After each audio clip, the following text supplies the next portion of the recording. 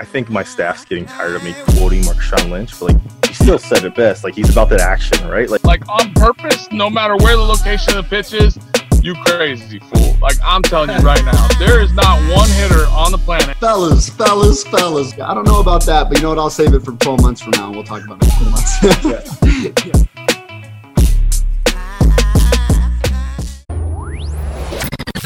Don't leave that dugout. We got Bo and Joe coming up next on the Farm System, right here, right now. Welcome back to another episode of the Farm Unfiltered. Sitting down with my boys, my boy over there, Bo Callis. Go ahead and introduce Here we yourself, are, baby. You guys know me by now, hopefully. Yeah. Bo Callis here with my boy Joe. Yeah. We got the farm phone, we got the Air Farm ones, and we got farm board. Got the puppy dogs in here too. Hey, I'm not gonna even lie to you.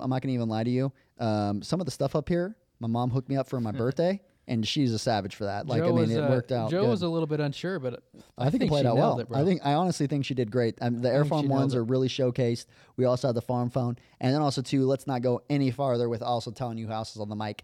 Our boy Cody Martin. Go ahead and tell the people what's up, baby. Yeah. No, I got no video on me today.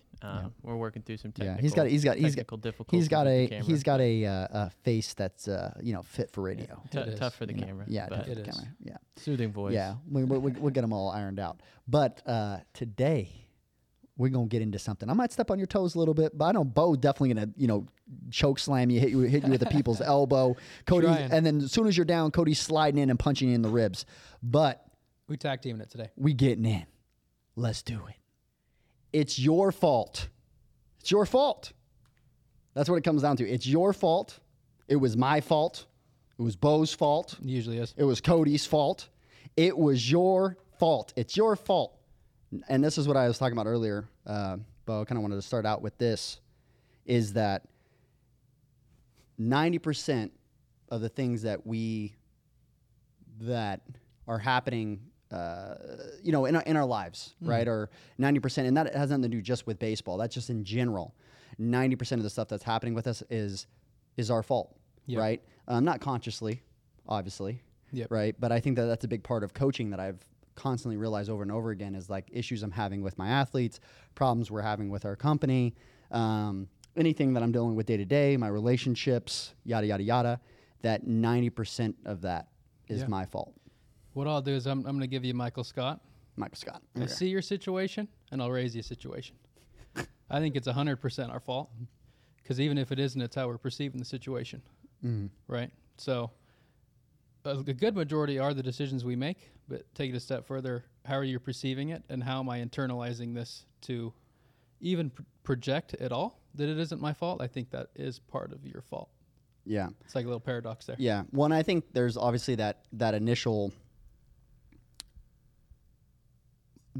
feeling that we constantly want to go to as well is that thought process of like, okay, well, how is my daughter getting cancer my fault? Right? There's that answer, that backwards, right? Yeah. And so I think on that other end, that's where it comes in with the perception side, and also too, again, not getting super deep into like your religious beliefs or any of those other things of what gives you foundation of how your perception of and things that are happening in your life like that and how you perceive those. But what we more so, the big piece here is like, first off, is just the mindset piece, right? Is if you go into things with extreme ownership, right? And you go into those things of like, okay, like there's parts in all of these situations that I can own, right?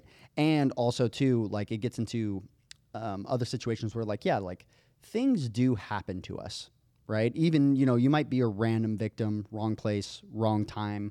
Again, like there's a lot of things. And also too, when it comes into like, not to blame, cancer on anybody individually, but there is certain things that like we can own throughout. Like, for example, like diet wise, I can clean it up, right? Yeah. Exercise wise, right? Definitely. Like I can be more consistent, or there is a lot of things too that are just like more hereditary. And for example, you might be doing what you're doing exactly what somebody else is doing. But for you genetically, like you're more prone to certain things, right? Definitely. So it's not so much, and again, not to go so down the medical route of, like, okay, this is 100% your fault. No, it's not 100% your fault, right?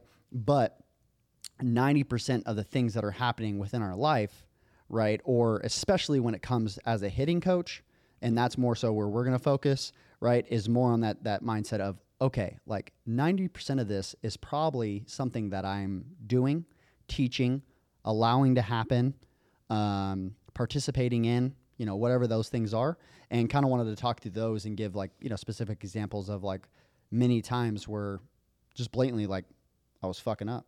100%. And I think it starts to, and not to take it at what it is.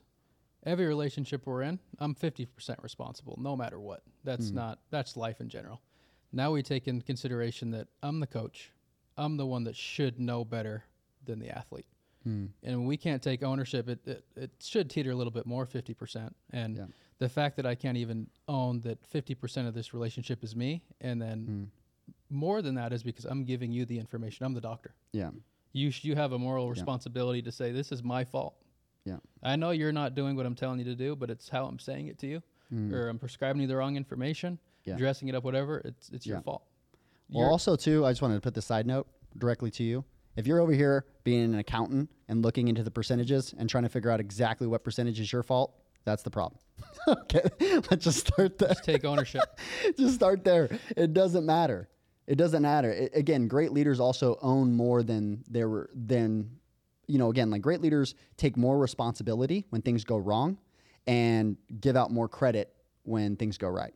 Yep. Right. And so I think that that's part of the thing as well. Like you as a coach, it doesn't matter if it's 60% your fault or 62%, 62.789, 12 your fault. That's great. At the end of the day, you should be owning that more. Like to your perfect example is like you're being the coach and you're the one that's leading. And also too, like you're also older. So you've had more time to figure it out. Right. So on that other note, like, there is, and from the opposite way, this is not a scapegoat for you as a player to go, well, it's 90% my coach's fault. He's an asshole. No, yeah, for sure. But also 90% of the things that are happening in your life are your fault. Yep. So that's also, you picked the school that you wanted to go to, right? You made a commitment to X, Y, and Z. You didn't vet that guy if it's really that guy that you just knew it wasn't going to work out with. And also too, once you're there, you're also owning, okay, well, how can I make this relationship X, Y, and Z? How can I, again, best facilitate this relationship? What are other resources I can point to? Am I also asking something of a coach that is really not solely his responsibility? Yep. My career is not solely his responsibility. There's plenty of other resources out there for me to lean into where if I'm missing something, I can go look in some other directions and not putting that all on him. Well, that's what I was going to say. At some point in your career, we've all been there. All three of us have played at a high enough level. You gain a certain awareness and understanding that I know he doesn't know everything that I need to know. Mm-hmm. And that's where the ownership falls back on the player. Yes, it is his responsibility to tell you the right information, but it's also your responsibility as a grown adult to say, I'm more aware now than I was, and call it out. Yeah. Sometimes we'll do that where it's like, Joe, you're falling short here.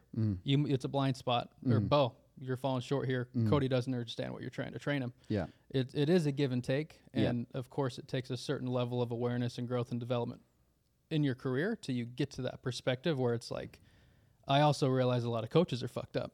Like they just don't know. They're trying their best, but there is some accountability as the player. Like you said, like at the end of the day, you have to put your hat on your career. So, and I always felt that way from when I was young. When I was like 13, I felt like, I think I'm getting the wrong information here. And being respectful about it, but also being like, at the end of the day, I have to sign my name on my career at the end of the day. And I think with that 90% comment, where it really comes back to is there's more for you to own than what you're owning. It's always. It's just like a parent. Yeah. Like, and they're not our kids. Yeah. But you have a certain responsibility to guide them. Where it is a 50-50 relationship, but I know better than you. I have more wisdom. I'm older. Yeah. And as a leader, you should just take more ownership. Yeah. And also, too, on the other end of just being like, I think when it comes back to that insecurity thing of being like, it's okay that it's your fault. So what? For sure. So what? Like, again, it's also like, it's like that old quote, right? Like, my bad gets us beat, right? Which it also puts this precedent that, like, I used to laugh at that when we're on the field. Like, some guy who boots a ball and he's like, yo, my bad, bro. That's on me. And I'm like, well, it's not on me, bro. I didn't field the ground ball. Like, you know what I'm saying? And I used to do that, right? Where it's like, it's not, and there's nothing wrong where you're like, in some sense, it's still like a place of ownership of like you acknowledging like, yo, I made a mistake. Right. You know, which is, there's nothing bad with that, right? But also too, there's a plenty of guys that are just like, yo, my bad. And it's like, yo, it's like, you're my bad in a lot. Yeah. And now it's like almost saying like, I'm sorry, but not meaning it. Exactly. Right. Like, okay, I'm okay that you booted that ground ball. When I see you all week long taking extra ground balls after practice and doing your thing and you're like, you booted it. Like, for example, like, dude, like when we're in games, like you are our dude, right? So like when you booted a ball or threw a ball away, I never was like, that guy sucks. Like, how the hell could that guy do that? Like I wasn't pissed. Yeah. Right. Cause we all knew in that same route, like you're there early taking ground balls, right? Or you're taking ground balls right next to me when I'm taking ground balls, right? Yeah. And then like, you're also too on that other perspective of being like other ways that you're obviously playing into the team and everybody's like making mistakes and like things like that. Right. But that's where it comes in this relationship where, and we also have good coaches at the time where again, like dude, my junior college coach, I don't care if you made 99 out of 100, you missed that one and it's like on a crack. Yeah, your ass is grass. Yeah, your ass is grass. Yeah. You in the dugout slamming some, you fucking suck. Like in the dugout, you're not your own coach in the dugout. You fucking sucks. I played for one of those guys. Yeah. Like, are you kidding me? That's a routine play. Like, yeah, I get it. I know. I'm the one that booted it. So for sure. 100%. You know, and again, I think that's another thing about coaching is like knowing your guys. There's definitely a point when you need to get on guys. I'm not saying that. Definitely. But a lot of the time, dude, 90%, we're going to go high percentages on all of these things. 90% of the time, no one feels worse than the guy that just booted the ball. 100%. I mean, there's not too many guys that boot a ball and they're like, oh well. Like, it's just like, 100%. Oh, too bad. Like, whatever. What does yelling at the guy do? He already's beat. Yeah.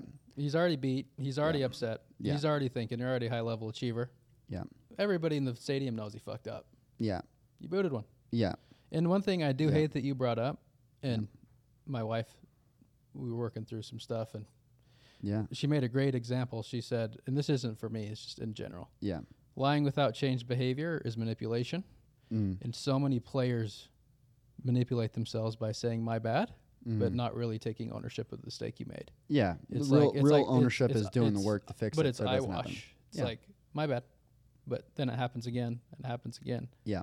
Stop saying my bad. Just go take some more ground balls full. Yeah. Well, and it's also to say too, like that's where the grace and like some mercy and some other things show up too as well. Is like, yo, this isn't to say, oh, well, I said my bad, so that means that I'm never going to boot a ground ball again. Right. We are all going to boot ground balls. Like we're all going to make, like all of those things are going to happen. But like with that being said, it's just like, you know, when guys are getting after it and like when they are, you know, doing their job, like you're going to have a lot more grace with those guys, especially in a lot of different situations. And I think what a big piece that we like want to go back to with as well is like when I was coaching, and again, I hope like one of my players, I'd love for them to pop in at some point and say that I'm not just blowing smoke here, is that 90% of the time, my role as a coach and what I always wanted, because I was on the other side, and I had a lot of coaches the other way, then when my guys booted ground balls, I'd be like, hey, it's all right, play the game. Yep. That was like 90% of the time my response. Hey, it's okay. Hey, play the game. Hey, get the next one. 100%. Hey, like especially too is like our stud shortstop or something. I'd be like, yo, it's okay. Like play the game. For sure. Right? Like make that like because again, I'm more trying to get him more back locked in. Yep. Right? Because like I already know he feels bad.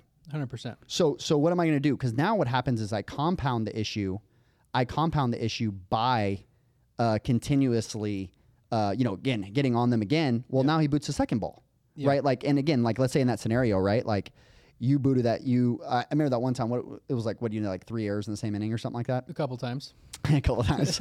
Well, the one time I can remember, right? In like the conference tournament, probably. Yeah, and but then also too, like your next day you hit like a jack like 450 or something. Yeah. It's like dead center. He's like, yeah, don't forget about that. But no, I mean, that was the thing. And that's what I used to do. I actually played my best defense when I wasn't hitting. And I also hit my best usually when I wasn't playing good defense because I would tell myself like, yo, I got to contribute. I got to find a way to contribute here. So I would like, okay, hey, like now it's my time, right? This is my time, which is a different mindset, right? A lot of people also like it snowballs and they just get bad at everything. Yeah. But I had evolved into that other place of being like, I get on defense and I'd be like, I'm a wall. Like there is, I used to tell myself that. I remember in my head, like, I'm a wall. There is no ball getting past me. I don't care. I don't care if he hits at 112. Like, I'm not saying I'm going to field it. Yeah. But it's going to stay here. It's staying right here. Staying here. And that was my mindset. Like, but again, I also grew up as a goalie. I grew up as a catcher. Yeah. Right. So when Backstop.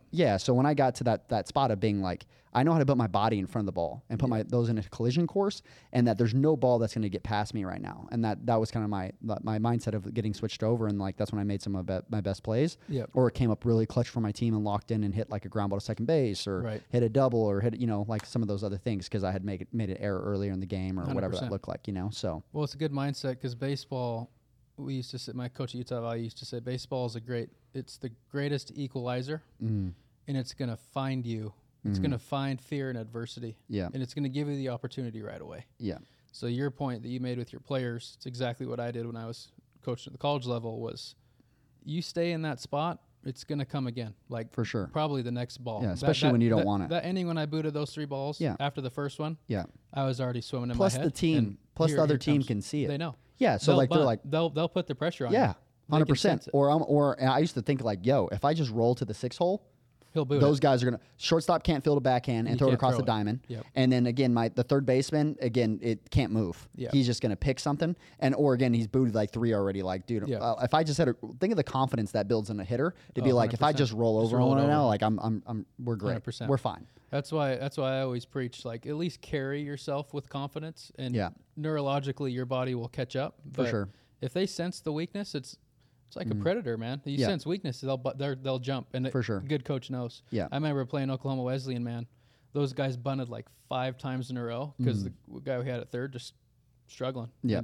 You can see it after 3 or 4. He's playing in, they slash and hit one down the line. Next thing you know, the kid's like in the middle of the inning, we're making a switch. But you're in his head. It is. If there's one thing that is the most embarrassing thing is defensive change in the middle of an inning. Oh my God, I'm pretty sure. Oh, that hurts. Dink was savvy. He'd always do it with like a pitching change or there were moments in my career, but still rough. The roughest one is when outfielders have to do that, bro. Oh no, and you have to run in from the whole outfield. No pitching change. Oh no, that's brutal. That's brutal. Yeah, that's in the middle of it. I even think that you have to be really careful when you do that because you're lose the game. Yeah.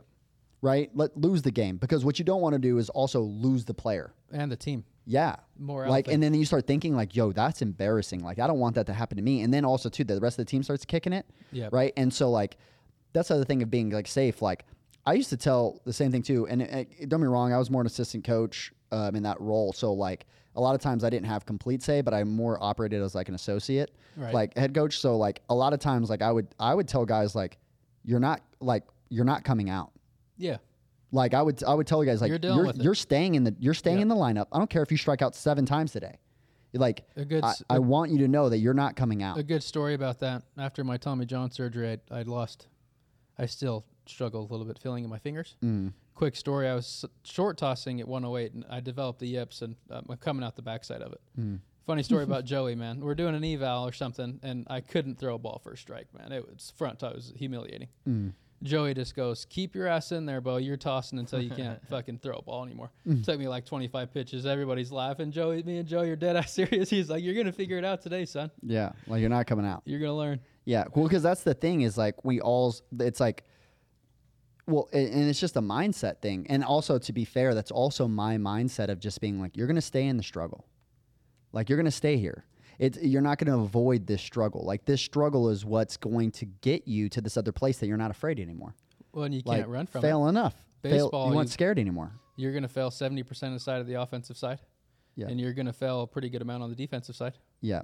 You're going to have to deal with it. Well, and also, too, like, the other thing, like, some people, like, again, it's like traumatizing. They also think about it like within pain of them thinking like, okay, well, I don't want to be in this situation anymore. And there is a place here where like you can save some humiliation to not build like some type of trauma. But even then I think it's more like aftercare. Yeah. And so what I mean by like aftercare, if you're not kind of familiar with like more the psychology side, is more like aftercare where like, let's say you get into an argument with like your kid or a player or your friend or whatever, right? You guys get into an argument and you might've been 100% right. to have that argument, right? Or to call them out on something or hold them accountable, right? That's okay. But then also doing the secondary conversation where you come up and you're like, hey, like, I love you. You know, I really care about you, and this is why I'm talking to you about these things, because I know this will be so important for you in X, Y, and Z. You know what I'm saying? So I think that that's like the other piece is like a lot of people don't do aftercare. Yeah. Right. And they just like rip into a kid and then they just leave it and then just let that relationship hole be there. Boil. Where and not come in with security and because that's really, I want to bet that majority of coaches, it is coming from a good place. Right. And a lot of people just don't know how to communicate how they feel, really 100%. well.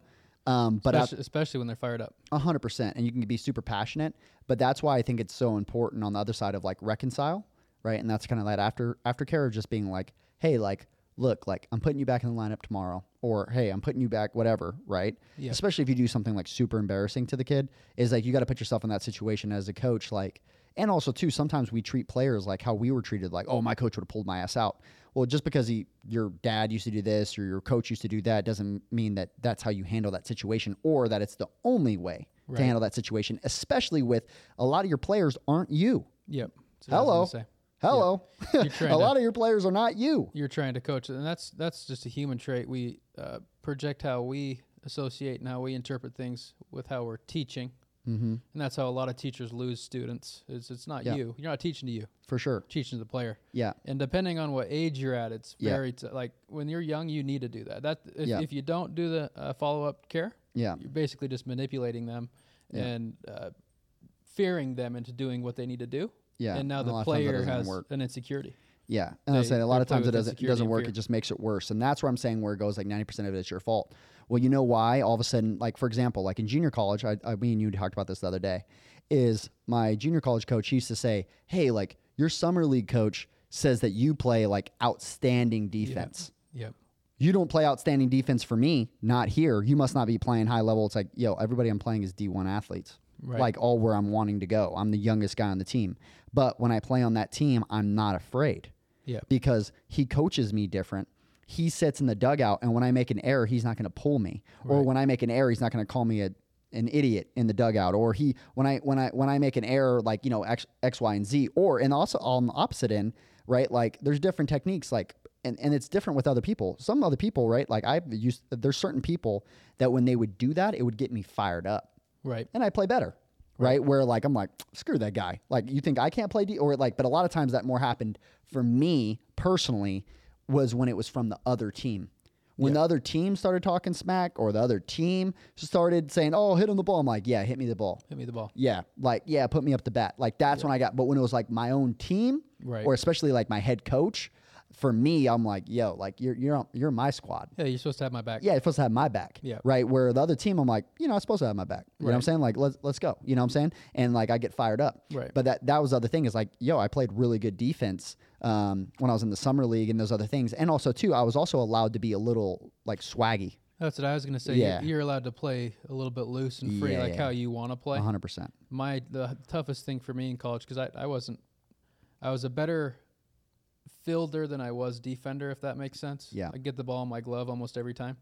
But developed the yips a little bit at Utah Valley because the box, instead of trying to operate in the box and like constraining, like coaches always say, play aggressive, make errors being aggressive, being aggressive errors. Aggressive errors. Yeah.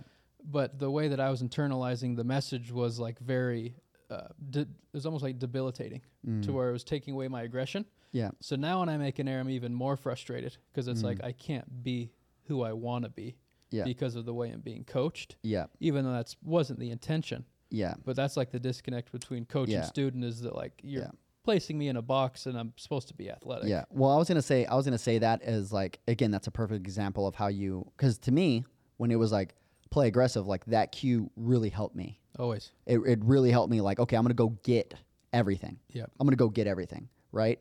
I started getting in trouble, and most infielders do when they start like waiting, right? Like where it's that extra in between hop, or again, like I'm gonna go pick my hop, right? I'm gonna go pick where I want to field the ball rather than waiting and playing whatever hop I'm getting, right? And again, especially at like second base, it could be awful. Eat me up. Right? First base, I played first base for when I got hurt a couple times. even worse because you're like, all I got to do is walk over to this bag. Yeah. So you just start waiting on everything, lazy feet, you know. But then also too, you ever seen those first basemen that start being like shortstops, and you're like, yo, bro, you're first base, like drop your knee and just body up, you know, like because that's the cool part, right? Because you can get in that mindset where it's like, if I body up, I flip it and we're good. Yeah, you know what I'm saying? We're all good. But like, did you like to play deep at third? I know Cody and I were talking about that the other day. Depending on the field. Yeah, like if I thought their dirt was shit. If I thought their dirt was shit, like I wanted to be screw all those, I would get up. But if I trusted their dirt and you know, again, it just depended on the different fields that because especially too, you know how like, you know, where normal third basemen stand, I had a really good arm, so I wanted to stand deep. Yeah. In general, because I had wider angles and I could throw a hose across the diamond. Right. So I didn't mind playing deep. So I used to play real deep, but the problem is that where the third baseman would normally stand, there would be a divot. Yes, right. You'd have to, so then it would get me that weird hop. Mm-hmm. So then I started like, okay, either I'm going to play real deep or I'm going to play real up. Yeah. Depending on the, I hardly played normal unless I had to cover a bag or like I was kind of forced to be in that spot. Right. And then also too, I mean, obviously again, if you play more aggressive, the problem is when, you know, like when you're playing third, a lot of times you're fielding exactly where you're standing. Yeah. Especially when balls are like smoked, unless it's either real hard or real soft. It's that third base is kind of like that right. constantly, right? It's like really you're going to smoke show or you're going to have to go get everything, you know? Right. So, so I for me personally, that was kind of like, you know. Yeah. I just didn't trust myself late in my career, man. Yeah, well, the throwing is different. Yeah. I mean, it was torn. I think I played up a lot. Like you said, I played up a lot. Once I hurt my arm, I did play up a ton. Just because I had to play. That's how I had to play. I didn't trust the depth. Yeah. It put me in some pretty funny positions, but me and you both had pretty good gloves. Yeah. You know, was it? I mean, we'll keep it within perimeter to throw the ball across the infield. I'll agree with you there. I had a good glove. The feet could have been better. You know what I'm saying? But he says I had a good glove, but it looked better on the shelf. Yeah. Is that what you're saying? Well, yeah. I mean, that to be fair, I had some swaggy stuff. You did. That was the other thing though. But again, I think on the other end, we can go on the psychology side of this. I think it's super important is that a lot of coaches, especially again, I'm not to harp on my JC coach, but I just realized some things of like why I played how I did. And again, not to blame it on him, not to blame it on him. Farm therapy because there's a lot of things he really did for me that were, really great, but also too, one thing that he did for a lot of players, and he just did this thing across the team. And I want to bring this up because a lot of coaches do this. Yeah. He had us no batting gloves, no armbands, no anything. It was like you wear everything. Everybody looked the exact same. Yep. Right. And again, you got to take this in, right? Some people, it's like, well, that's how I play, so it doesn't affect me. All great. Right. Yep. And then you also got the other side where I came from Vegas. Yep. Where everything's real flashy. Yep. And that's how I played. And also too, which I think we need to be more open with this. I don't know. You tell me if you were. But when I was younger, I was a little insecure. For sure. All right. So, and again, as adults, a lot of us are very insecure about certain things. So when we go into those, and a lot of times we're not aware of that, we talked about that in the blind spot episode. But for example, during the summer, guess what? I got to wear all my swaggy stuff. I got to wear my arm sleeve. I got to have and then again I would play during the fall. He would let us play with whatever we wanted, but then season came and then he would tell us what how we had to wear stuff. Yep. And it's like, well, I've also played really good during the fall. Yep. We talked about that the other day too. I also played very good during the fall because during the fall he didn't care about winning and losing. So guess what? The whole team used to play really good. And then season came and then he cared. And because he cared, he would kind of be an asshole. Right. Right. Put the so then all of a sudden we'd start playing like crap and he'd be like, well, why are we playing like crap? Well, because you're coaching different. 100%. Right. And for me, again, it's like that old mindset of like when it hits the fan, right? Like when things go bad and I'm kind of going into this other place of, look, I wanted to look the part because it helped me feel like the part and gave me more security while I was playing 100%. Because I had some other insecurities and other things from like how I was growing up and things like that. Yep. And so when you took those other things away from me, right? And that's where it comes into being like a player coach and kind of letting guys do their own thing. We talk about this as tissue, like soft tissue or whatever, tissue in your body. Tissue doesn't have free will, but also too, like, really too, a lot of things that are happening to us when we're younger, right? Like we're not doing these things for no reason. A lot of times it's always tied back to something, usually subconscious, of like why I like to do certain things or why I like to be certain ways. And so I think that that's super important, is that as a coach, you need to, again, like know your athlete, as Randy Sullivan would say there, right? And also the tissue being free will things, also Randy Sullivan thing. But just being like, knowing your athlete and being like, yo, like that's his style. Yeah. Like, and that's okay. You have to let him do his thing. As a coach, you have to let your players be authentic. And insecure coaches develop insecure players. 100%. So leaders, period. Leaders, people Parents. Across the board, parents, all of them. What I was going to say with that, though, and not to get on our soapbox and poor me, that's just take it as you want. Our generation, like this millennials, we were kind of raised in this like transition to flashy, but like being conditioned by coaches that wanted it old school. Yep. And so like I personally was all about like the grind, and I like embraced it, and I thought I was like, and I do have blue collar in me, but I also have some showy. Like that's just how I like to play. Yeah. And so like I thought I had to be a certain way, and I tried to be somebody I wasn't. Yeah. To play at this high level, when it was like, just be yourself, man. And I wasn't necessarily in the best environment too, but that's like the biggest thing I think I see with coaches now is like, just let your players be who they are. And if it's not the right fit, have the conversation. Like you're trying to cage these people or get them to do something they can't do or that they don't want to do. Like, Well, and I think that was the thing too as well, is that he did have a point in the same way that like a lot of times I wanted to look like a superstar rather than go and train. He's trying to get me to have a mentality, right, by like how I did things. And so also with that being said, like the issue that was so important with that was so big is that just like understanding there that, hey, like you are also have a certain way.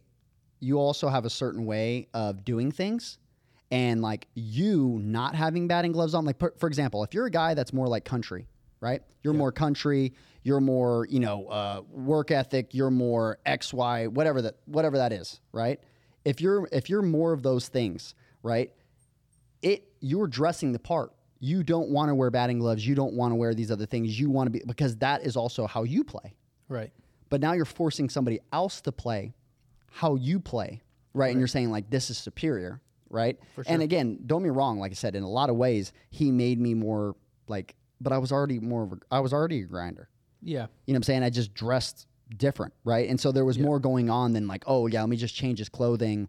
And, all of a sudden, he'll play how I want him to play. And also there's a lot of that, like, this is who made me who I was, which for sure in reality of being like, okay, well, you also,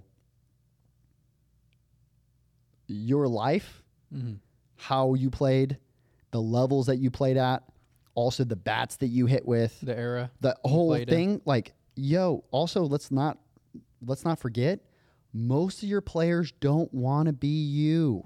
100%. Hello. They don't want to be you. For sure. They don't want to be you. Yep. They want to be them. Right. And so that's that other part of being like, we're trying to train everybody to be us. Yeah. Right. Which is like that we miss that. 100%. Our job is to, one, do no harm. Yeah. And two, it's not, sometimes we get too caught up with good intention about the game. Like our job as a coach is to develop the person too. Don't run past that, bro. Don't run past that. I know someone did take that in. Somebody is being the moral police for baseball. 100%. Stop it. I remember I used to be playing, people would walk past, like I'd be hitting BP on the field or something like that during the summer. And someone would be like, I had my shirt off, like, it's like 112 outside, right? And the guy, and somebody would be like, bro, respect the game, man. Respect the game. I'm like, stop. What do you mean? What do you like? Explain to me what they mean though. No, because they would say that. I didn't do it with the shirt off, but sometimes I'd be like, what do you mean? But that this is how I show my respect for the game. Yeah, but that would be the thing, though. Like, that would be the thing is that, like, the big piece there and where I would be is just like we'd have these conversations of being like, yo, like, who's respecting the game? I'm out here in 112 degrees getting extra BP in while you're going to watch the softball girls play their thing, and then you're going to go home and chug beers till the end of the night. Yep. So is all of a sudden your respect for the game, like, do I come to your house while you're drinking at night and when you're in JUCO and be like, yo, respect the game and also respect the law? You know? 100%. No. Like, 100%. stop being the damn moral police. Well, you know? And we all love the game. For sure. We just do it. We love it differently, Just too. because you love it differently don't mean you love it any more than me, bro. 100%. And also, and that too, would get me fired up because now it takes us in another thing where it's like, look, and a little bit of a rabbit hole here, but like, and I used to say this to Jake Shimmons. I actually was texting him this morning, so shout out Shims. I used to say, man, you work too hard. But then I got to the point where I'm like, that's what he needs. Yeah, if that he makes needs him to feel take ready. 3 hours of ground balls after practice, do it. Do your thing. It wasn't my thing. Yeah. But people would attack me too. Yeah. Well, maybe you wouldn't make as many errors if you went out there and threw the ball more. I'm like, Garth. No, the only reason and then it would be the opposite way. It's like, actually, like I remember this, won't call the coach out here, but call out the action. You know why your arm probably hurts? Because you don't throw enough. Classic. My labrum was torn and my rotator cuff was torn in 2 places. Now, at the time, we didn't know. And again, for some guys, that's true. Yeah. Right. But again, statements like that is just like understanding with that. It's like, especially for guys that are really like guys that do work hard and like some of those things is again, like you got to understand like what mentally that can do with guys. 100%. And just being like, again, like first off, and also that's just not really knowing your player in the same end. Like I was a guy that used to throw way too much. Yeah. Way too much. I played way too much catch. Yeah, I played. You got after it. Yeah. Like I and again, if you think of like mentality wise, like I was always a guy that was doing a lot. Yeah. So like with that, it's like, well, maybe because you're not throwing enough. It's like, no, it's probably a red flag if I'm not doing something. Right. Because like there's probably a lot of pain or there's something going on that like, is forcing those things to happen. 100%. But I wanted to go back to the other thing of being like, yo, like I also during the summer, we have different, again, this also comes back to like different ways of growing up. I also too just played a long season. I don't know if you guys have this, but I used to have a pretty nasty farmer's tan. Oh yeah. When at the end of the year, right? So when I was out there training for summer, or really it was like the season was over. We didn't make playoffs because we sucked. Okay, and so we'd have a couple months before we actually went home. Right. Right. And so before we'd go home, like I'd still be working, like because I'm going to go into a summer league, I'm going to do all these other things, but also too, I'm going in the summer. I'm like, I got this nasty farmer's tan. So while I'm getting my work in, I'm already out here in the sun. I'm gonna take my shirt off and hit. Yeah. Right. And so, and again, it's so stupid, like even to the point of like, there needs to be a defense. But it's just like on that other end, it's just being like, going back to the mentality of so many old school guys right now of being like, oh, well, like, you need to respect the game. Don't pimp homers. Don't do this. Don't do that. You this is not respecting the game. Like, no, that's how you were taught, right? And that's how you showed your love and passion for the game.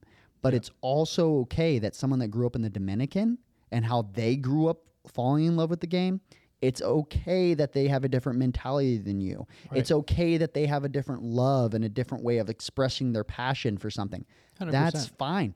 And again, if it hurts your feelings, it doesn't. You play how you want to play. Play how you want to play. You play how you want to play, and they're going to play how they want to play, and it's okay. And also on the other end, throw and hit him in the ribs. Yeah. Do your thing.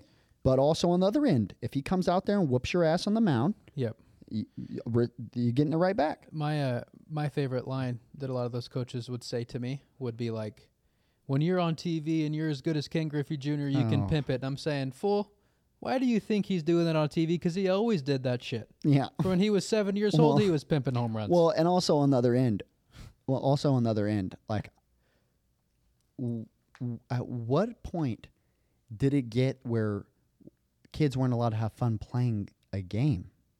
It's a fun place. Like, at what point? And again, I get to a point of like, there's a difference between fun and disrespectful. I get that. A lot of people are also very triggered. Like, again, if I pimp a homer flip the bat 350 feet in the air, and then eye down the pitcher the whole way to first base. Yeah. Okay, there's different levels. There's a line. But again, if I hit a homer and flip the bat, or do like the hot bat thing, or drop the bat, or do what, like, dude, you also need to. You're also probably just a little bit emotionally charged because I just hit a jack off of you. Yeah. Like, throw a better pitch. Right? Or the same thing too. Like and I mean, also on the other end, like, who cares if you get a little fiery too? Like, plus, be passionate. It makes the game fun. Learn something from other sports. Yeah, let it happen. These guys celebrate. They have fun. What makes football fun? They celebrate. Yeah, I mean, there is more to it than that, but they allow them to celebrate. Yeah, NBA, that's part of the thing. They plan their touchdown celebrations, and now they definitely have to be more mild than they used to be because they got a little crazy. For sure. And I get having certain. I get it. Again, like, if a guy hits a homer and then throws the bat into the outfield. Okay, you're also endangering other people. There's a way of doing it, right? So, like, there is other things, but like I played for guys that we couldn't celebrate doubles. Yeah. We couldn't do anything when we hit singles. Tell me, okay. I'm like, what am I supposed to do? I hit a double. I feel cool. Yeah. But now I feel like an idiot because I'm standing here like. What was your favorite second base? Your double the first one I would do was like the butterfly because I had an Evo shield, so I'd like unstrap it or else at summer ball I'd always do the.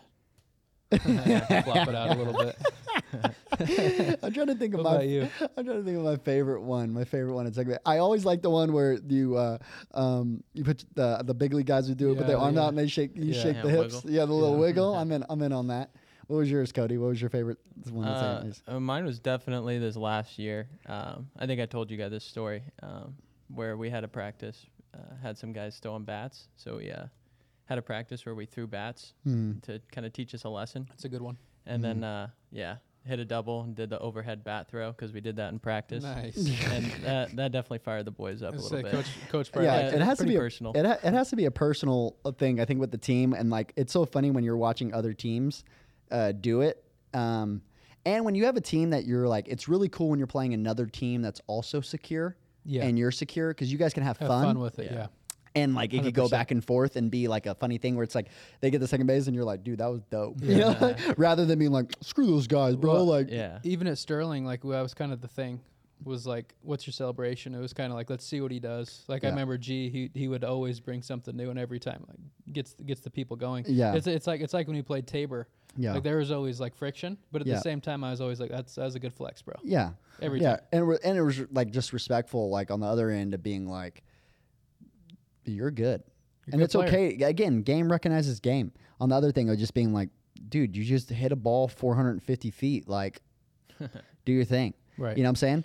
And well, I mean, and again, I'm not gonna, and I also feel the other way. Like, you feel free to do what you want. Like, I'm not one of those guys that's gonna walk up. Like, I mean, don't get me wrong. If a guy hit a double or something, I'd be like, hey man, nice piece. Yeah. Like, sometimes something like that would happen. But I'm also not the guy. Like, I do see some of like the little league thing where I think coaches, a lot of that I think is coach taught, where it's like they run to home plate and they like shake his hand. They're like, good job, man. Like, that's good sportsmanship. But it's like, I think that's a little like no player. I mean, I don't really know someone like, don't get me wrong. I'm not saying it doesn't happen, but for like the amount of times that it kind of happens, especially on TV, where it's like good sportsmanship, where it's like, hey man, good job. And they walk over, like you peg a guy in the ribs or something like that. And you go over there and you're like, hey man, I'm sorry. And like, I get one thing where you're like, you look over the first base and you're on the mound and you're like, hey man, like, you know, like, hey, sorry about that. Or, you know, especially if you like clip a guy in the head or you know, whatever. Right. And I get there's a little like classy way to do it, but I think there's also like, again, like some things that are way over taught of being like, that's good sportsmanship. And it's like, no, I mean, it's a fine line. And we talk about that with like the self-organ coaching of like, you still need to let the players just let them have fun and then corral them in. Yeah. You can always corral it in. I feel like coaching that back into kids is kind of tough. Mm-hmm. You have an insecure player trying to make him be confident late. It's a little bit difficult. I feel like you can harness it in a little bit more. I just hate to see young kids that just can't. It just doesn't seem like they're always having fun in baseball. You know what I'm saying? Well, and I think that's the thing with like, again, like you want to have fun. Like, let them have fun because again, like, because this is the thing. They're like, oh, you know what? I'm going to teach them to play the game the right way. No, you know what you're going to do? You're going to make them go play basketball. 100%. That's what you're going to do. You know what you're going to do? You're going to make him go play another sport that he can go and have fun. Yep. And again, I'm not saying purely like, again, everything's just going to be fun, or that, again, that you shouldn't, there's never a role for a coach that, harness somebody in, but definitely have gone way too far in the sense of like, and it just like escalates, right? From like, again, it's like, okay, well, my coach did this. Well, I also don't like this. So none of my players are going to do this. Yeah. Right. Where it's like, look, again, there's a respectful way to do things for sure. 100%. I'm not saying be disrespectful. I think we're all hopefully have enough to filter through what I'm saying. Yeah. Just remember, all work and no play makes a Garth a dull boy. Let the boys have fun. And honestly, like, that's why I love Dinkle as a coach, because he's a player's coach. And granted, a lot of us needed that transferring down and kind of being in those environments. I think that's why he does so well. Yeah. Is because he lets people be who they are. Yeah. And he kind of works like subconsciously on that stuff. It's like subtle. He's molding you and molding you and molding you, but it's like it's a partnership. Yeah.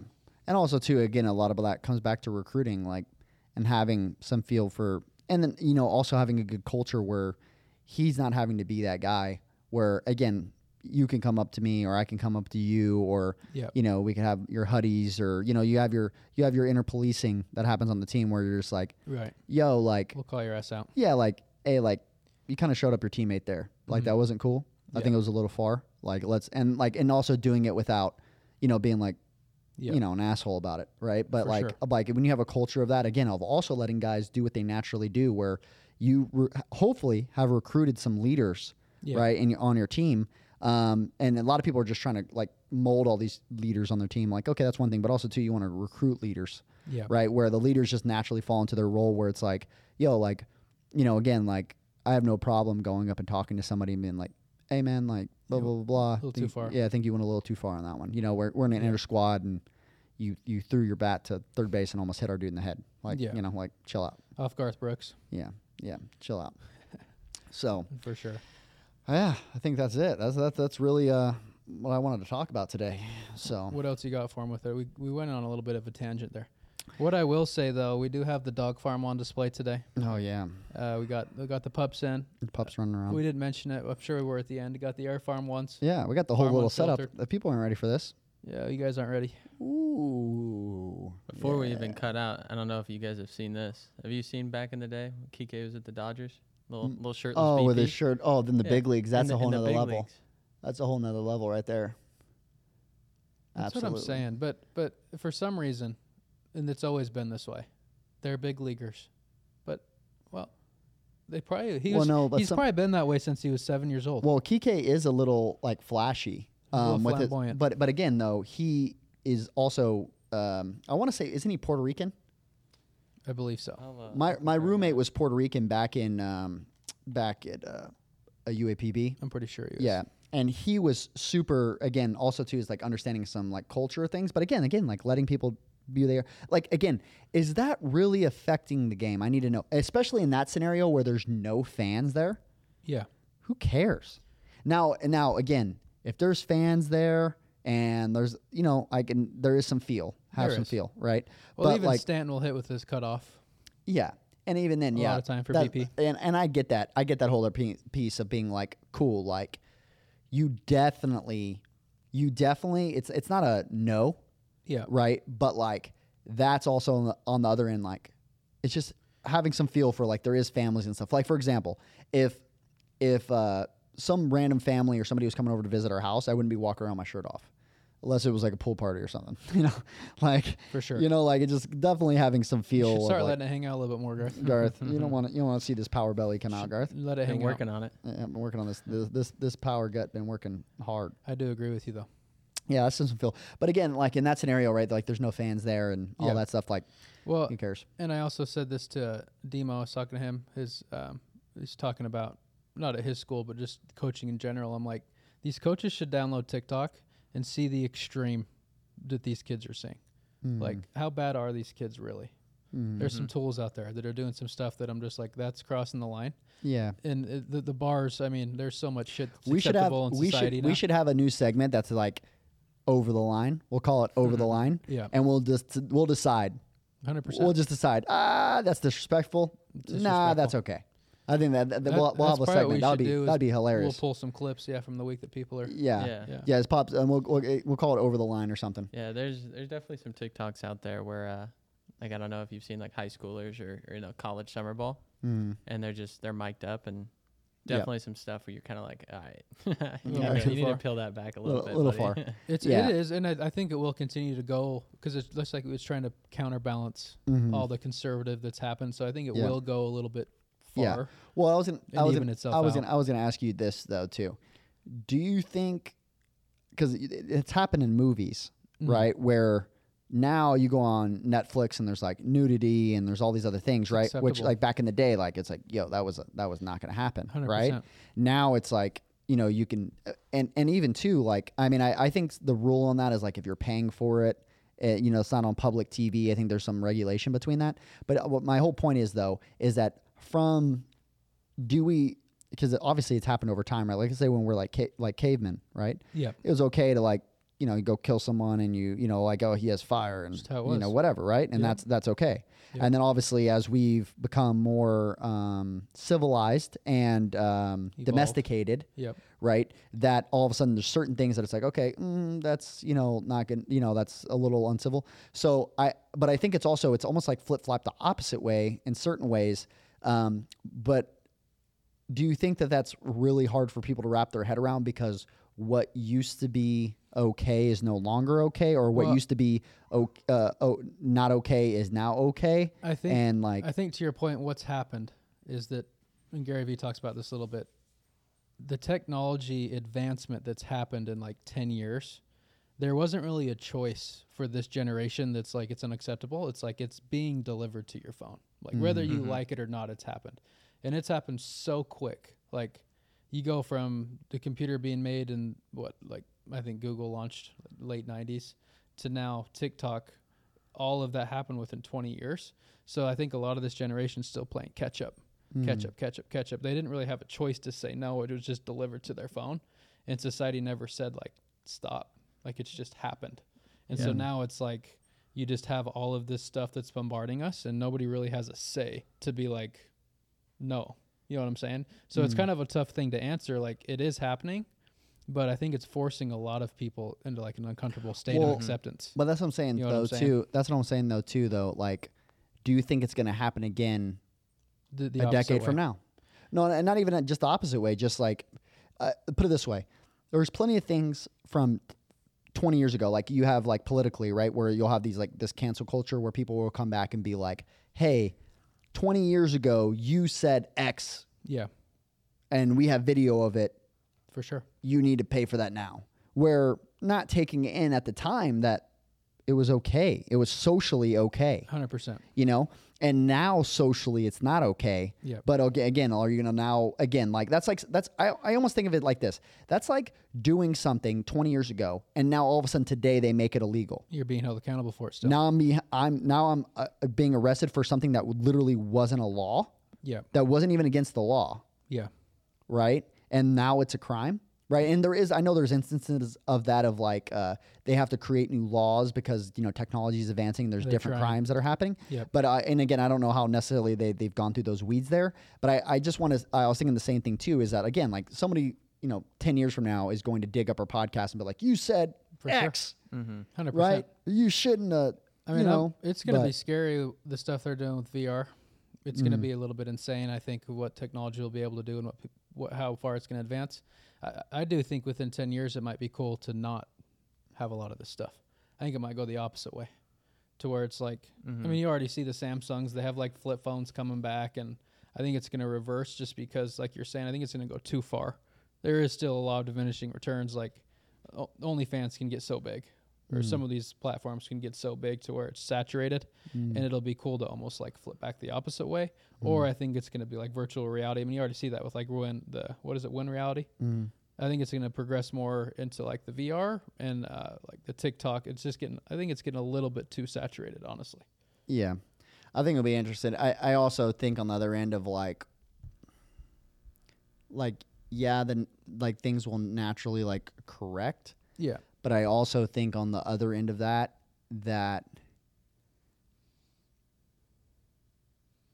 there'll also be a natural correction of what we see. There's a lot of things that push us. For sure. And then we actually have to evaluate the idea and go, yep. Does it really matter? For sure. Or again, what was holding us back of why it wasn't okay before? Right. Is that still true today? For sure. Right. Where those things change. Right. And Yeah. we talk about this thing with things that happen in our company. Like, yo, we used to do things this way because our company had these constraints. Are those constraints no longer there? Do we need to keep operating this way? Yep. And then we change. For right. sure. Which, and there's certain rules and there's things that have been put into place right now because of what's happening and socially, but also too, like, again, at some point that's going to flip flop a different way, and then people will be like, does it really matter? So, I think there's all that. I think it will be interesting, to your point, the accountability piece that's going to come with that. That's the one thing that I think about, is that, like, how many people are doing things not understanding that everything's being tracked. At some point, they'll probably pull your Snapchat records and everything else. Like, you saw that with the governor from Florida with the Venmo. He gets banged for Venmoing underage girls' money. Him thinking when he did it, they can't track me. They're tracking everything. Yeah. That's the one thing. You're also an idiot. 100%. I mean, it is. I mean, if you're going to be, it's like being a criminal, like criminal 101, bro, cash. I'm not saying For what sure. he said was okay, but I'm just saying that you're also an idiot if you're doing anything 100%. electronically and thinking that there isn't record somewhere. Yeah. That's the one thing. That's dumb. It's like Robert Kraft, though. You have like that whole generation that just doesn't have enough feel. Yeah, they don't really that are know. realizing, like, bro, like, Yeah. you kind fucking of, up. again, you just kind of deserve it. Yeah. I Like, don't be an idiot. Don't be an idiot. Yeah. Yeah, Don't be an idiot. jumping into some of like the advancements. I was reading something this weekend, and it was talking about how, like, basically there's so many innovators anymore. Like, everyone wants to be an innovator. They want to create something, and because it's happening so fast, us as humans, we actually, used to have this like emotional connection to things. Like, want to hold on to this, but things are happening like so fast. And I had this conversation with my brother. Like, a speaker comes out. You get this cool Bluetooth speaker, but then everything's happening so fast, and then there's a new speaker that comes out. Like, you get the AirPods, then the new AirPods come out, and you have like, you just want to recycle it and just start getting a new thing. Yeah. And I was like starting to think about that in like baseball terms. Some people don't want to go away, like they're stuck in the old school way, and then some people are just so like, recycle, just keep doing the new thing, keep doing the new thing, keep doing the new thing. And I was like thinking about that and how far down like a rabbit hole I went when it comes to, machine work, stop hitting off the tee. But then, you lose sight of, okay, well, really, the tee work really helped. Like, Yeah. it helped me a ton. I didn't have to keep adapting with the lose- new changes all the time, even though that's what feels like we should do, because it's happening so fast, and we have this feeling of having to catch up. I think you should. What I think you should do, and again, I think it's a natural process to be okay with. And I've kind of talked about it, like it being like a branch of a tree, is that you can only run down a branch of a tree so far till you realize that, like, really, it's a branch, and it's not actually what do you call it? Like the Trunk. Yeah, like the trunk of the tree. So like you run down that branch and you realize it's a dead end, and you're like, oh crap, I need to double back.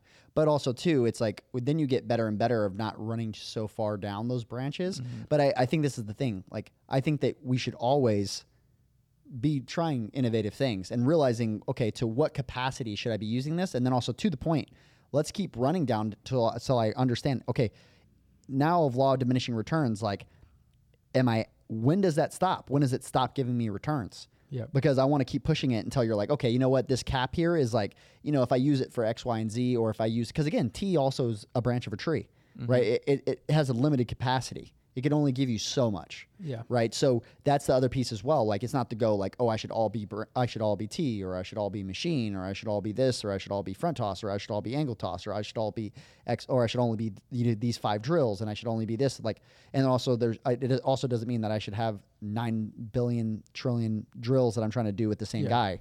Like there's. Well, and I agree with your point, and also to Cody's point, people just lose the appreciation of what it takes because it happens so often. Like, people appreciate the greatness because all these big leaguers now throwing 100 miles an hour, hitting 30 home runs, and doing their thing. Like the tree thing, it's like climb the tree far enough to where you can actually go out on a limb. People try to just skip climbing the tree and building their branch. And it's like innovating's happening so fast. Like you're saying, we lose the appreciation of like what's actually happening and what technology really is being built and like what everybody in the space is doing. And you just take it like everybody's an Elon Musk or everybody. Yeah. Everybody can be an entrepreneur, which don't get me wrong, everybody can, but you lose like that appreciation for not everyone can be a for what successful it's one. doing. For sure. Everyone can be an entrepreneur. You could start a business tomorrow, but again, everybody can be a baseball player. It doesn't mean you're going to be good at it. 100%. So like, I think that's the other side of like you're saying is like, you know, I think you also build a deeper appreciation by trying to be it. 100%. So like, Realize how hard again, it is. go build. All right. You know, Bezos, you know, you got all this money, blah, blah, blah. Go build an Amazon. For sure. Go build an Amazon. For sure. If it's so easy and all those other things, like go do it. Yep. Like, There's a reason you're not doing it. Yeah, and also on the other end, like, don't get me wrong. Does again on the opposite side, like, is there not corrections and the market? But like again, like, that's always been true, right? That like, the same thing for you as a baseball team, right? Like, okay, me as a baseball team, if I realize that, look, I'm not breaking the rules. I'm not breaking the rules. I'm not doing these other things. Like, let's say all of a sudden tomorrow. Let's just say tomorrow. Let's say all of a sudden tomorrow you cannot give any signs from the dugout. You were doing it yesterday. Yeah. Were you breaking the rules? No. Well, now they're saying, well, now it's a competitive advantage and yada yada yada, and now you can't give any dugouts from the dugout, right? Like, you're going to take advantage of everything you can do to win. For sure. That is right, And then all of a sudden tomorrow, if they say you can't do that and that's cheating, Yep. right? Like, and then obviously too, if you're doing something right now that is cheating, well, then you're cheating. You're cheating. But on the other end, if you're doing something that is not against the rules, and all of a sudden tomorrow they say that it's cheating, right? Or they got to make other corrections because you found a hole in the system. Yep. Okay, that's a different thing. So I think like with that is like coming in, like, you know, like we're saying there is like down all these different things is like, yo, let's be innovative. For sure. Anything that we think could work or could help, let's try. Yep. And also too, and again, obviously, again, if it's against the law, Yep. right, then you're a criminal. Yeah. If it's cheating, well, then you're cheating, Yeah. right? But if it's not, let's try it. And Yeah. then later on, if they say that now that it's cheating, well, then For sure. then you stop, don't do it. For sure. Right. So like, that's the other piece I think like with there is just like understanding like those other things. It's like, well, let's try everything. Try everything. Try everything. Just know the fundamentals. That was my main point. Yeah, the base. Just have a good base and be innovative as you want after that. Yeah. But don't try to shortcut the process. Yeah. And just The biggest thing I think that people do is they mistake a branch for the what'd you call it? the trunk. The trunk. A lot of people mistake the branch for the trunk. For sure. They think like this is too often, and I still catch myself doing this, trying to treat symptoms. Always. Oh, and then you realize Good you're like, majority of coaches this do. is a symptom, not the root. And it's tough. And you have to try It to is treat the tough. symptom to realize that you're like, oh, this is, that's got better-ish, but it keeps coming back because I'm not actually fixing the problem. I'm just getting the sniffing nose to go away. You know? It is tough. It is a tough job, especially colleges. You only have so much time, but Utilize your resources. it all ties back in, man. Like you started the podcast with, it's your fault. Yeah. At the end of the day, man, year one loss record. That's what one thing I respect Eric Mattson to death. My coach, I love the guy. Yeah. He'd always take ownership of that. Look, Yep. we're 10 games below 500. Yep. It's my fault. Yep. At the end of the day, as hard as he was on me, that's my fault. Yeah. Well, and also this is the other thing I always say. Look, coaches that complain about their situation of their office or one of those other things, right? Or administration, all this stuff. Yo, you took the job. Yep. And if you don't like the scenario, don't sit here and blame everybody else, Yep. right? At the end of the day, pick a job where you know you could be successful, Yep. right? And again, if you can't, either one, change your situation. Yep. Two, find another way.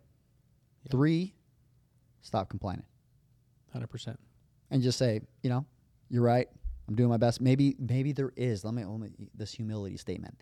Maybe there is somebody else that could come in and do my job better than me. 100%. Maybe. Mm-hmm. Maybe there is. Maybe there is. Again, and I'm not saying that because this is the thing. For example, if I go to Utah and I coach a team, I might have a lot more constraints than someone that was born and raised in Utah, knows everybody in the community, knows resources out there, knows other facilities I can outsource my guys to for training, 100%. knows other batting cages for indoor because it snows all the time. Well, okay, cool.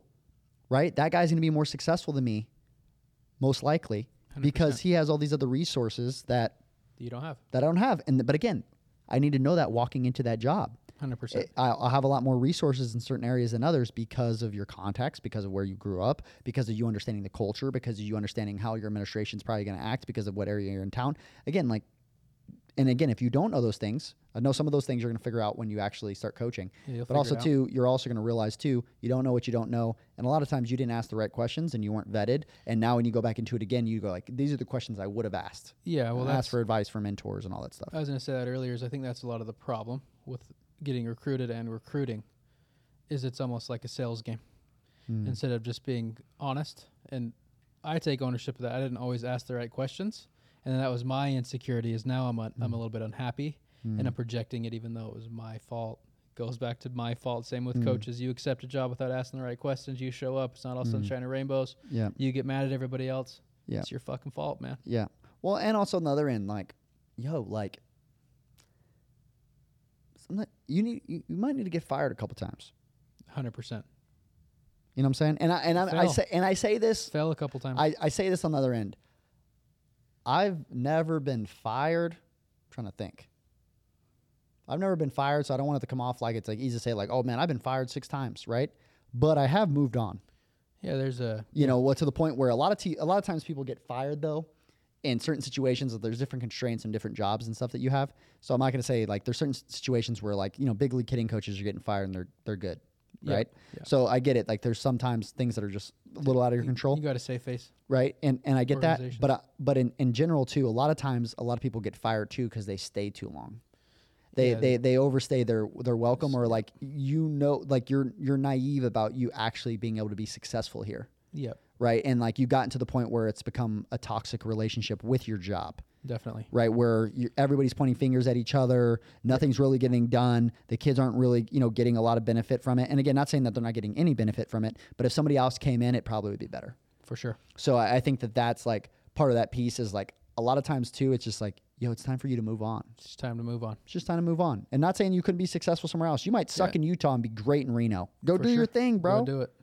Go do your thing. So, and again, not everybody can just move and go other places. I'm not saying that. But also, too, I'm also going to say on that other end, that's also your fault because coaches around the nation, I told you that with like, when I was working at Planet Fitness, when I had to fire my best friend, he goes, bro, I don't know what the company wants me to do, man. I just got a newborn and I got another kid. And I said, I actually have 2 other GMs that all have, 1-year-olds or, infants, right? And also 2, I have a couple GMs that have like 5 kids, bro. Yep. So at the end of the day, it's okay if you can't get it done because of your constraints and your life and all these other things. But at the end of the day, this is a multi-million-dollar facility that if you can't get it done, I'm going to bring somebody in that will. For sure. Yeah, I get you got your own personal things going on in your life and whatever you got going on. But you're here. I hired you to get it done. Yep. If you don't get it done, if you hired a plumber, he comes in your house and he doesn't get it done. Yep. You're going to fire him and get another plumber. For sure. So in coaching in a lot of ways, at some point, they say when we talked to Justin Stone just the other day, right? Justin Stone, he said that. He's like, I know I took this job knowing I'm going to get fired. For sure. Not a year from now, hopefully not 2 years from now, hopefully not 3 years from now, but at some point, you, especially on that level, a professional level, you'll get fired. I know I'm going to get fired. Yep. At some point. Have to. Right. So, and that's part of the process. And again, maybe I'll just go to another club and everything will be good. But I already knew, he already knows that walking in, like, I'm probably going to get fired. For sure. At some point, right? Not everybody's like, and again, most people in coaching jobs usually get fired. Yeah. Like at some point. Or resign, like you said. Yeah. More I like, mean, like a resignation. Don't be wrong. You got your shake hands. You got your LSUs where guys are there for, I've been here for 40 years. Yeah. Do your thing. For sure. Again, and also too, you're probably a great coach. Yeah. That's why you stayed around. Your winning record is freaking 85%. For sure. You're pretty good. Those institutions You're pretty also good. will shit can your ass after 2 years. 100%. So you better be lucky. Sometimes, especially if you're a new coach and you have one bad year. Yeah. Yeah, Yeah, and you're they're used to winning. You're done. You might get shit canned quick. I don't care who you are, man. Yeah. Yeah, For that's why a lot of times a lot of those guys that go in there usually get multi-year contracts. For 'cause you sure. need some time. But Yep. yeah, but yeah, What else you got? that's it. People. I think that's all I got. It's your fault. Yeah. Is that how we're ending it? It's your fault.